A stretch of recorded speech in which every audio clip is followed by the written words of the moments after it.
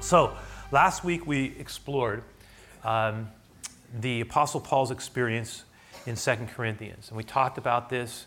Specifically, we explored the concept of weakness. And today we're going to examine what is clearly one of the most unique, and I will say, I'm not going to say controversial, but it's highly discussed by theologians, Bible teachers, historians. They've always wondered, what was Paul getting at when he talked about what is known as, and what he called, the thorn in the flesh? What was the thorn in the flesh? We're going to talk about this. We're going to examine it. We're going to look at it. Hopefully we're going to learn some things, think and pray and understand. I will say this, the background to this, and I know a lot of you have heard me allude to this in the past weeks. It might be the last time I do it for a little while. But this series really was birthed out of something that I experienced about 2 years ago. Now it's hard to believe, when I went on a medical sabbatical. And I remember how difficult that time was for me. And again, we've talked about this a little bit, but I don't want to assume that everybody has heard this part of it. But it was a very, very difficult period for me. I was hurting in body, hurting in spirit, hurting in mind. I felt, if I can use the visuals, I felt lost at sea. Maybe some of us can relate to this. I felt lost at sea, like floating on a piece of wood with seaweed on my head, right? And no land in sight. Just really, in some ways, I didn't necessarily would say that I felt unloved, because I had a tremendous amount of love sent my way. My wife was amazing, family, the church family, exceptional, beautiful, loving, kind, supportive in every way. The board sending me off to heal up. I will say this, there were still times though, and I know a lot of us can relate, where I felt very alone. Even though I had people there with me, praying for me, there were certain things that were very internal. There were certain things that were very personal. There were certain things that were very unique to me. Just like there will be things when you walk through certain situations in your life that others can be aware of it, but they may not be aware of how alone you may actually feel. That there may be times where even though you know you have support, there is a part of the struggle that you're walking through that you feel like, I know God's there, but I feel so, in some ways, alone at a human level. And I remember writing some things down, and this part I'm going to ask you to indulge me. I'm just going to read it. I'm going to read the piece that I wrote as a lead into our study. This is about my experience. We're going to look at Paul's in a moment. But I said during that time, which was very difficult, I said loss was my theme. Loss of people, loss of voice, loss of control, unsure of my future, for I had never not led. Now, I had been leading this church at the age of 25. Incredibly, it was the only full-time job I had ever known, right? My life was a life of rhythms and responsibilities, well-worn grooves and ways of being. Rhythms and responsibilities that I was being told I needed to let go of and release to others. I felt guilty, I felt bad, but most of all, I felt sad. You would think that a 6-month sabbatical would be welcomed, but it felt more like a loss to me. That's the truth of it. I was thinking about it as I was reflecting on it, and I mean, a lot of it had to do with the fact that I saw it more like a punishment almost. Like it's one thing to request a sabbatical, as a kind of reward for longevity. It's another thing to be told, we think you need to go on one, right? That's a very different thing. Plus, my nerves were frayed in ways I had never before experienced. I knew I needed to go, that I needed to rest the land, so to speak. I needed to heal.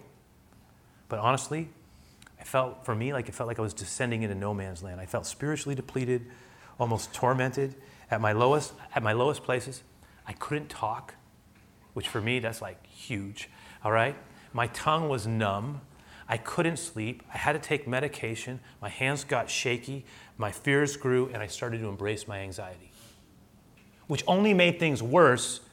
My mind was starting to affect my already depleted body. I was disintegrating. What's more, and this is not going to make sense to everyone, but for those who can hear it. What's more, I felt the power of the evil one around me. This was no game.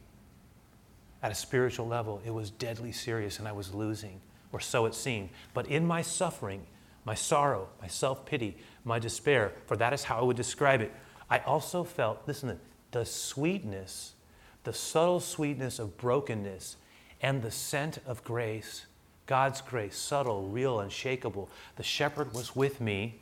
I couldn't quite see him, but in my questioning shadow land, he loomed, my forever friend, my unseen guide, the one who loves me, by my side. I journaled, I prayed, I sang, I cried, I wondered why, I wrestled with God until a part of me died, and slowly, very slowly, I began to regain my strength. Adversity can shape us, it can open us up, it can force us into grace. Okay? So when I read what we're about to look at, when I read it, when I hear the great apostle share about his thorn in the flesh, about God's grace, it speaks to me differently. Or at least I hear it in a different way than I used to. Perhaps some of us are going to relate to having an aspect of our life not what we want it to be. In some cases, that part of our life is a struggle we despise. In other cases, it's a trauma that we've learned to survive. But through it all, I'm convinced, I truly am, I'm convinced that God's best for us is to do more than survive, more than glide, but to excel, to prevail past the gates of hell, even with a thorn in our side. So that's what I want to talk about. 2 Corinthians, let's look at it together. 2 Corinthians 12 in our handout. And we got to reset the context here. Again, not wanting to assume anyone is familiar with this, nor was here last week, although if we were, it will help a lot.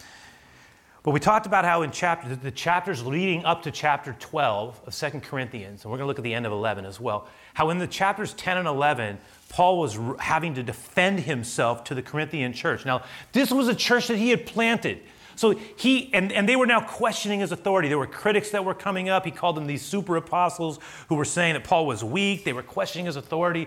And they were really questioning it. They were minimizing him. And they were attacking him. And they were saying that he really wasn't he was more of a lightweight with God. And even though he had been used, it was right. It was bothering. First off, it bothered Paul that he even had to defend himself.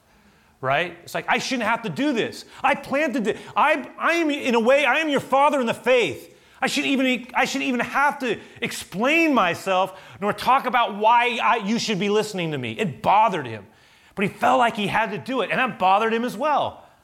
Right? And so, again, you can look at the piece here. What he does is he, at the end of chapter 11, we call chapter 11, he lists out the things that he suffered for Christ. And he almost wears them like wounds. He wears these wounds like medals of honor. I've been through these battles. Look what he says. This is in 2 Corinthians 11, 22 through 28. Follow along on your Bible app, but it's in the handout right there. You can look at it with me. He says, so again, these critics. He goes, are they Hebrews? And they're laying out credentials. Well, so am I. Are they Israelites? So am I. And I'm using the older version because I think it adds a poetic component to it. Are they the seed of Abraham? Well, so am I. Are they ministers of Christ? You know what? I don't even want to talk about it. I speak as a fool. I am even more. The reason I'm saying that is because in labors more abundant, in stripes above measure, in prisons I've been in more frequently, in deaths, I've almost died a number of times. From the Jews, my own people, 5 times I've received 40 stripes, minus 1, 39, the highest that you can give under the law. 3 times I was beaten with rods. Once I was stoned, left for dead with a pile of rocks on top of me. 3 times I was shipwrecked. A night and a day I've been in the deep. He says, in journeys often, right? In perils, in danger, perils of waters, in perils and dangers of robbers, in perils of my own countrymen, in perils of the Gentiles, in perils in the city, in perils in the wilderness, in perils in the sea, perils among false brethren, in weariness and toil, in sleeplessness, often in hunger and thirst, deprived of my food, in fastings often, in cold and in nakedness. And then on top of all these physical things, besides these other things that come upon me daily, the weight that I bear with the churches that I'm responsible for, my daily concern, my deep concern for all the churches. He goes, do I have to defend myself? And then he shifts he turns it up one more notch. And he says this, and this marks the beginning of chapter 12. Again, you can see this piece there in your handout as well. He then says, you know what, I need to say one more thing to you. And he goes, look, This boasting, which he basically says, my honest defense here, and watch how he's wrestling with himself. Like, should I do this? Should I not do this? I really don't want to do this. I know I have to, but I'm mad that you're making me do it. Okay, watch what he says. This boasting will do no good, but I must go on. Look at this. I will reluctantly tell you about visions and revelations from the Lord. You know, I was caught up to the third heaven. It was about 14 years ago. He starts telling about this experience he has with God. Nothing like it in the scripture, by the way. He says, whether I was in my body or out of my body, I don't know. Only God knows. Yes. It's almost like he's reflecting back. Yeah, only God knows whether I was in my body or outside of my body. I can't tell for sure. But what I do know is that I was caught up to paradise. And you know what? I heard things so astounding that they can't even be expressed in words. Things that no human is allowed to tell. What is that? And that experience, he goes, if I wanted to be honest, that experience is worth, you want to know about something I've experienced? He goes, that's worth boasting about, but I'm not going to do it. I will boast only about my weaknesses. If I wanted to boast, look, I would be no fool in doing so, because honestly, it's not boasting if it's the truth. And I would be telling you the truth. But I'm not going to do it, because I don't want anyone to give me credit beyond what they can see in my life and hear in my message. He's like this boxer, jabbing and bobbing and weaving. I'm going to boast, I'm not going to boast. I want to tell you what happened. I really don't want to tell you. I'm only tell you a part of it. I'm going to allude to it, but I'm not going to tell you the details, right? He's just going back and forth. But then he says something else. Watch when he introduces something. He says, in light of some of the things I've experienced with God, I could tell you, and I know they would overwhelm you and they would impress you. I'm not going to share it, but what I am going to tell you is this. And lest I should be exalted above measure by the abundance of the revelations, these things that God has shown me, a thorn in the flesh was given to me, a messenger of Satan to buffet me, lest I be exalted above measure. That is, I was sent something to keep me harnessed in place, to prevent pride from getting the best of me. And remember, that had been his pre-Christ MO. And you could still say it might have been his greatest vulnerability, spiritual pride. He had been proud of his pedigree, proud of his knowledge, proud of his total devotion, proud of his meticulous keeping of the law of his fathers, the law of the scriptures. He was proud, brilliant, proud. On the rise, proud. He was a proud man. And he was intellectually potent, powerful. And he says, so God, to keep me from my weakness, my pride, God has given me a thorn in the flesh. He says, and it's a thorn in the flesh, and on top of it, it's like a messenger of Satan to buffet and harass me. Now, what was it? By the way, people have wondered for generations, what was it? He won't name it. He just talks about it. Many have speculated, and they've made the cases down the centuries. Oh, it was his eyesight. He couldn't see well. Others have said, no, it was kind of a slight deformity that he had. Others said that it was the residue of a disease that he had picked up on one of his missionary journeys that plagued him. Others said, no, it's something more mental. It has to do with his past memories of what he had done to the believers in Jerusalem when he had persecuted and imprisoned them, split up families, that he had blood on his hands, and he had to interact with these people, and he felt the load of that weight, that guilt, things that he couldn't do, he wanted to undo. No, so here's the point, is that, I will say this, it appears that the thorn in the flesh was physical in some way, mental physical, because he says, my flesh. Now, what he means by that, he's talking about his body. So whatever it is, it showed up in a physical, mental, emotional way, but most likely physical. That's pretty clear. But when you look, so in one sense it's his body, and what we're told something else too, that he prayed, we're told, he prayed. Now Paul says, I prayed ferociously. I can remember, he says, 3 distinct times where I poured my soul out to God to have this thing taken away from me. He who had prayed for others' healings and had seen things happen, prayed for his own healing and nothing happened. In fact, he was told no. And he talks about this. Look what he says here in verse 8. He says, concerning this thing, look at it. I pleaded with the Lord. Intense, lengthy times of prayer. I asked him that it might depart from me. And you know what he said to me? He said, my grace is sufficient for you, for my strength is made perfect in weakness. No, Paul, my grace is enough. It's all you need, for in your weakness, my strength is made perfect. Or as the slightly different version, the NLT puts it this way. I love the way it does it. It says 3 different times. Look what it says. It says 3 different times, I begged the Lord to take it away. Each time he said, look how it's rendered. My grace is all you need. But look at that last phrase. Look how it's captured. I loved it. When I first read it, I saw it. I go, oh, I get it. My power works best in weakness. My power works best in weakness. Wow. Like, take off our shoes. We're on holy ground. My power works best in weakness. What is that? You want to know when my power is most on display? It's when you're at your weakest.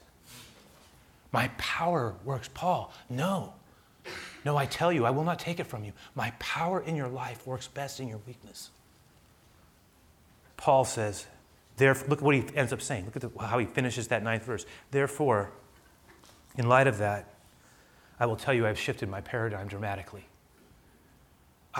I then, most gladly, what? Yes, I will. I will rather boast in my infirmities, my limitations, my weakness, and this thing that even plagues me, that the power of Christ may rest upon me in greater measure, really. He goes, therefore I've shifted this thing. I take pleasure in infirmities and reproaches. Yeah, even in needs and persecutions and distresses for Christ's sake. Because you know why? Because when I am weak, he's going, I get it. I get something here. I don't like it, what I have. I want it out of my life. But I understand this, that when I am weak and I'm turned towards him, I am strong. Whoa. So he says, I'm at peace in my weaknesses now, for when I am weak, I am strong. So here's how I would like us to sit with it. Here's how it hit me. As I was looking at what Paul was walking through, thinking about his struggle, one of the things that became apparent to me and evident, and is something I think could help us. They're very simple principles, but I think they can help us, especially when we're walking through things ourselves. One of the things that's pretty clear here, there are times where God wants us to accept the adversity, but listen, reject the anxiety. There are times when we need to accept the adversity, but reject the anxiety. I'm going to shift this back over to something Peter wrote.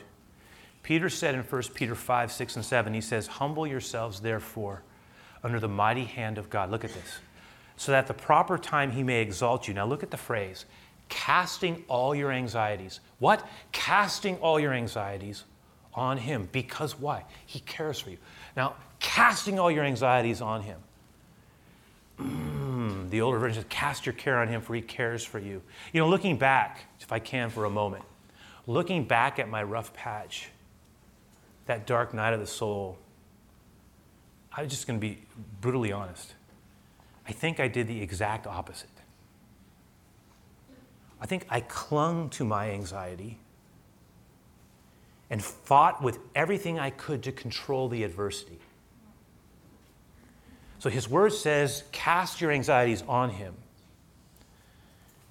And I was going, you know what, I think I was like holding on to my anxieties tight and trying to control the adversity that was causing them, rather than learning how to yield that to the Lord. It's not like saying, oh, now I'm defined by this. No, or I just accept it and now I'm dead and good for nothing. Or I quit, I give up, I'm done.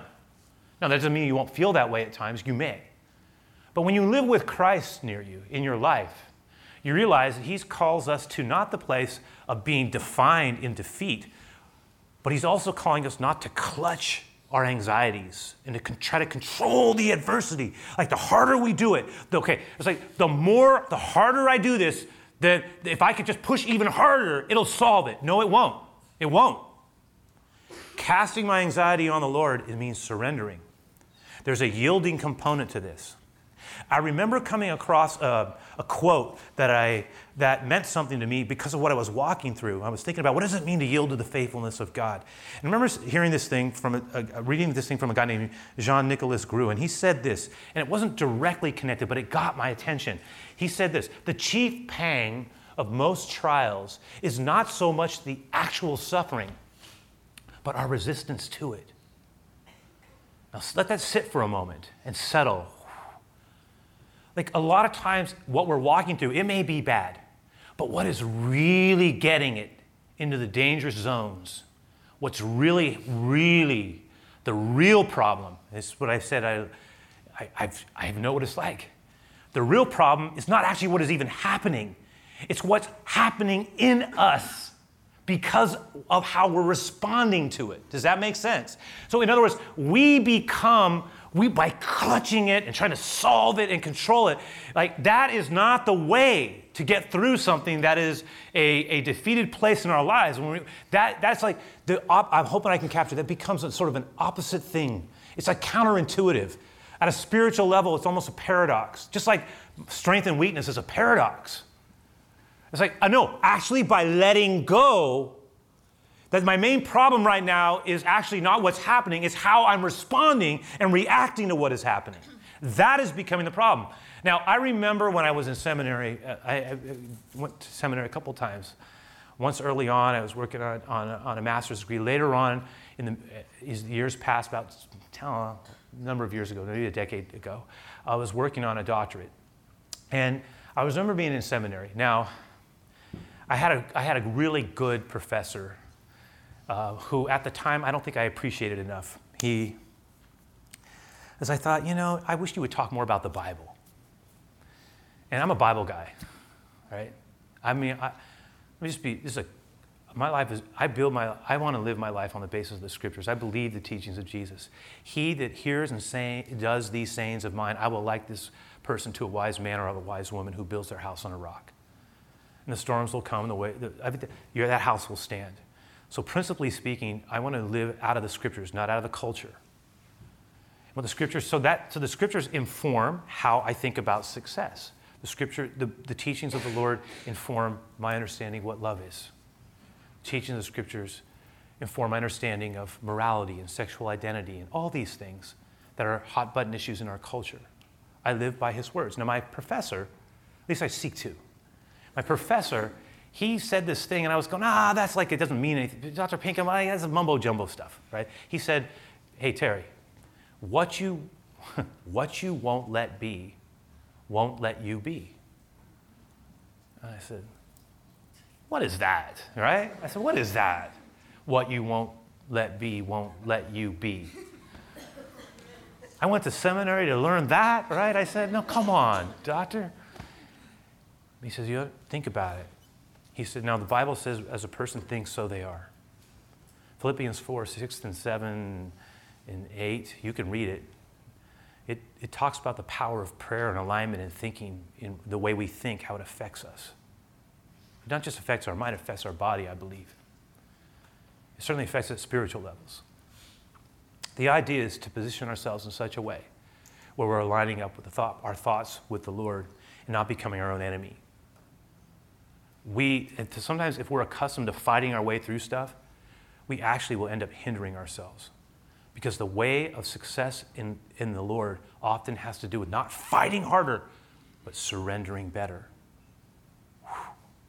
Secondly, just a note, working off of what Paul taught us, is beware. Now, okay, this one, for some of us, we're going to go, this makes no sense to me at all. Some of us is going to say, if we've not followed the Lord in any amount of time, and I realize some of us are in process, some of us are just beginning to follow Jesus, some of us just opened up our lives to him, some of us have no background whatsoever in the Scriptures, but one of the things that Paul alludes to here is the reality of evil and the evil one. And so one of the things I want to point out is when we're under times of deep pressure at a spiritual level and emotional level, beware of the whispers of the evil one. Beware of the whispers of the evil one. What are you talking about? There are times where you will start to hear things in your mind, if you're sincerely following the Lord in difficult places. It's like God's not real, God's not for you. Voices will pound us in our despair, in our discouragement, pounce on us in our weaknesses, push us into negative thinking, negative faith, speaking negative, stay in that gloom, let it define you. In Paul's case, listen, you see it, he was aware that the enemy was present in his affliction. He refers to his thorn being literally connected. He says, you can't miss it, a messenger of Satan sent to buffet and harass me.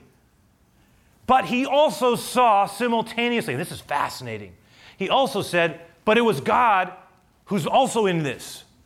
He says, this entire thing that I'm experiencing was also given to me by God, lest I be exalted above measure. A thorn was given to me. But then he says, but it's also a messenger of Satan sent to buffet me. Now, what is it? It's like, for one thing, look, watch what's going on. It's not like one thing. It's his body and his mind. The Lord is in it, working on his pride. The evil one is present, trying to hurt and damage him. He says all of these things are working in some way in this experience that I'm walking in. This thorn in the flesh, God's in it. He's using it. The evil one's there, no question, really trying to damage me. My own body is experiencing it. I might even be at war in my own mind on this issue that is playing itself out in how I feel. And each of those things are connected. In other words, some things are easier. We must always use humility to decipher. I'm going through this because I made these choices. I live in a broken world, bad things happen. A sin-impacted world, this is what things don't go always right. Other people made this decision is having an impact on me. I clearly feel at some level, and this will make sense to some people, I'm under spiritual attack and I feel warfare around this in my life. Or I sense God is trying to discipline me, correct me, get my attention. But in Paul's case, he's saying all of these things are interacting simultaneously. And he's not going to say, oh, this is this. He's just going, it's all in there. I'm clearly under some degree of oppression on this. There's clearly stuff happening to me. I feel it. I know it's going on. I want him to get it out of my life. But God clearly is using it in some way for my good. So how do I walk through that? And here's the point, and we'll leave it with this. There are going to be times when Satan, what he's basically saying is, look, what Satan has used to harass me, God is using to harness me. What? I'm afflicted, but I'm not abandoned. I'm unhealed. True. But I'm not unloved. Here's the thing. We'll leave it with this.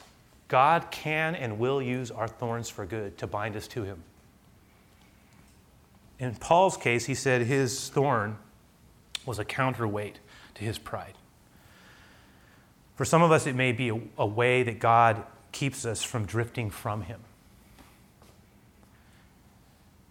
It's almost like there are certain things in our life that tether us. We might call them, I'm tethered by my weakness to him. For others, it might be that this area of struggle in our lives that we seem to get so frustrated with, it softens our heart to the struggles of others and creates empathy at a level that maybe in compassion or a kindness or a reduced arrogance or at least less likelihood of us being judgmental because we ourselves know what struggle is like. And it doesn't mean we're excusing things. It just means we have tremendous sympathy and understanding and share that understanding of what a wound is. What a wound is for someone here. You've heard me saying this a lot. My wound may be very different than your wound, but the fact is if we may be struggling in different areas, and maybe my area would be nothing for you and your area would be nothing for me, but when we're serious about following the Lord and getting better and growing and moving forward, there are areas of our lives that become places of vulnerability and weakness and struggle. And you know what? I have sympathy for that because I have my own areas, right?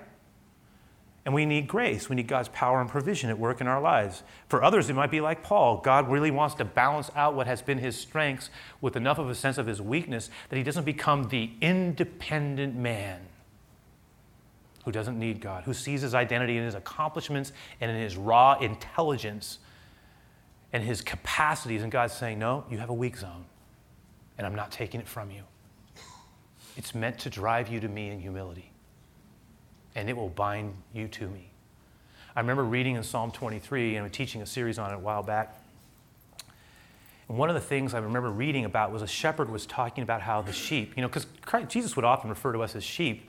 It's like, why, and in the shepherd's psalm, Psalm 23, where, it's about sheep and I was thinking, well, man, Lord, couldn't you have picked a better animal to use as an analogy? Because the sheep, they kind of they just kind of, they have no real defense system, right? It's not like they have any teeth that are dangerous, no teeth, no claws. They don't have a shell that they get into. They're not fast. They get run down by predators. In fact, they have hair that whatever they call it. I don't know what a sheep is. Wool. They wander off so easily, and they get stuck in thorn bushes and stuff. They can't get out. They're so vulnerable. The reason the Lord uses the analogy is because we're so vulnerable. He says we can wander off so easy. We don't realize that a lot of times that vulnerability. I was reading about one shepherd was talking about how he knows his sheep by name. He knows their names. He's named them like we would name a pet, an animal. They know they all look like the same to me, but no, they know the difference. And the sheep know the shepherd's voice. And another they will not follow, but they do wander. And they get themselves into trouble, and they have natural predators that will kill them. And some sheep are very stubborn. I was reading about one shepherd, he was talking about how in love, to save his sheep, he broke the leg. So he couldn't wander off the way he used to, and he's carrying him. Oh, what a picture. Prone to wander. That psalm that we used as the intro to the message that we shared, in that third verse from the Come Thou Fount of Every Blessing, look what it says. Oh, to grace, how great a debtor I am constrained to be. And remember, these words, by the way, written in 1757 by a guy named Robert Robertson. It's fascinating. Times have changed. Technology has changed. History has changed. Nations have risen and fallen. But the human heart is almost essentially the same. Oh, to grace, how great a debtor daily I'm constrained to be. Let that grace now like a fetter, that is, bind me like we were chained together. Band my wandering heart to you, to thee. Prone to wander, Lord, I feel it. Prone to leave the God I love. I am. Here's my heart. Oh, take and seal it. Seal it for thy courts above. In order, I want to live my life for you. There's so much pressure to pull us away from him. It's not even intentional. The culture right now just disregards the Lord. Some places you can't even talk about Jesus in real ways. I'm not mad. I'm just saying it's the way it is. Other places, our entertainment that we see on a regular basis, there's no one really representing healthy life of following Jesus. Many of our conversations socially, you almost have to be very careful. What I'm saying is, externally, there's a lot of things that would disconnect us from staying in love with the Lord. One of the real values in coming to his house and having groups of people that we're connecting with is that it reaffirms and strengthens our faith in the Lord. Our heart stays close to him. But we can wander off. We can wander off sometimes in our own choices, just in our own heart as we lose our first love. We can actually wander off while we're doing the right things and we begin to lose our heart for God. And here's what I'm trying to get at, is the Lord often will use the bad things that he did not actually create. Some cases, though, he will actually use that adversity as a mechanism for keeping our heart soft and open and broken and dependent and leaning towards him. It becomes our gift. It becomes our gift because it keeps our hearts from drifting. It's the broken leg. In your handout, the prayer, just for the series, we were writing a prayer for the week. We called it the daily prayer. We wrote it for every message. This is the last one I wrote. But I want to pray it together. We'll have our time of giving, the closing psalm, which connects right on. But here it is. Together we pray this. Lord of my greatest need and Lord of my greatest fear. Now listen, he knows what they are. We have some right now. By saying Lord, to me, it's like I'm saying, God, I place you above these things. Lord of my greatest need, Lord of my greatest fear, bind me to you. That which I would run from, look at this, The thorn that afflicts me, hurts me, my wound, let it succumb to your grace. Remind me that what the evil one would use to harass, you would use to harness. May the thorn in my side keep me by your side. Yes, Lord. Yes, Lord. May it bind me to you, the one who loves me most. In Jesus' name, amen. Amen. All right.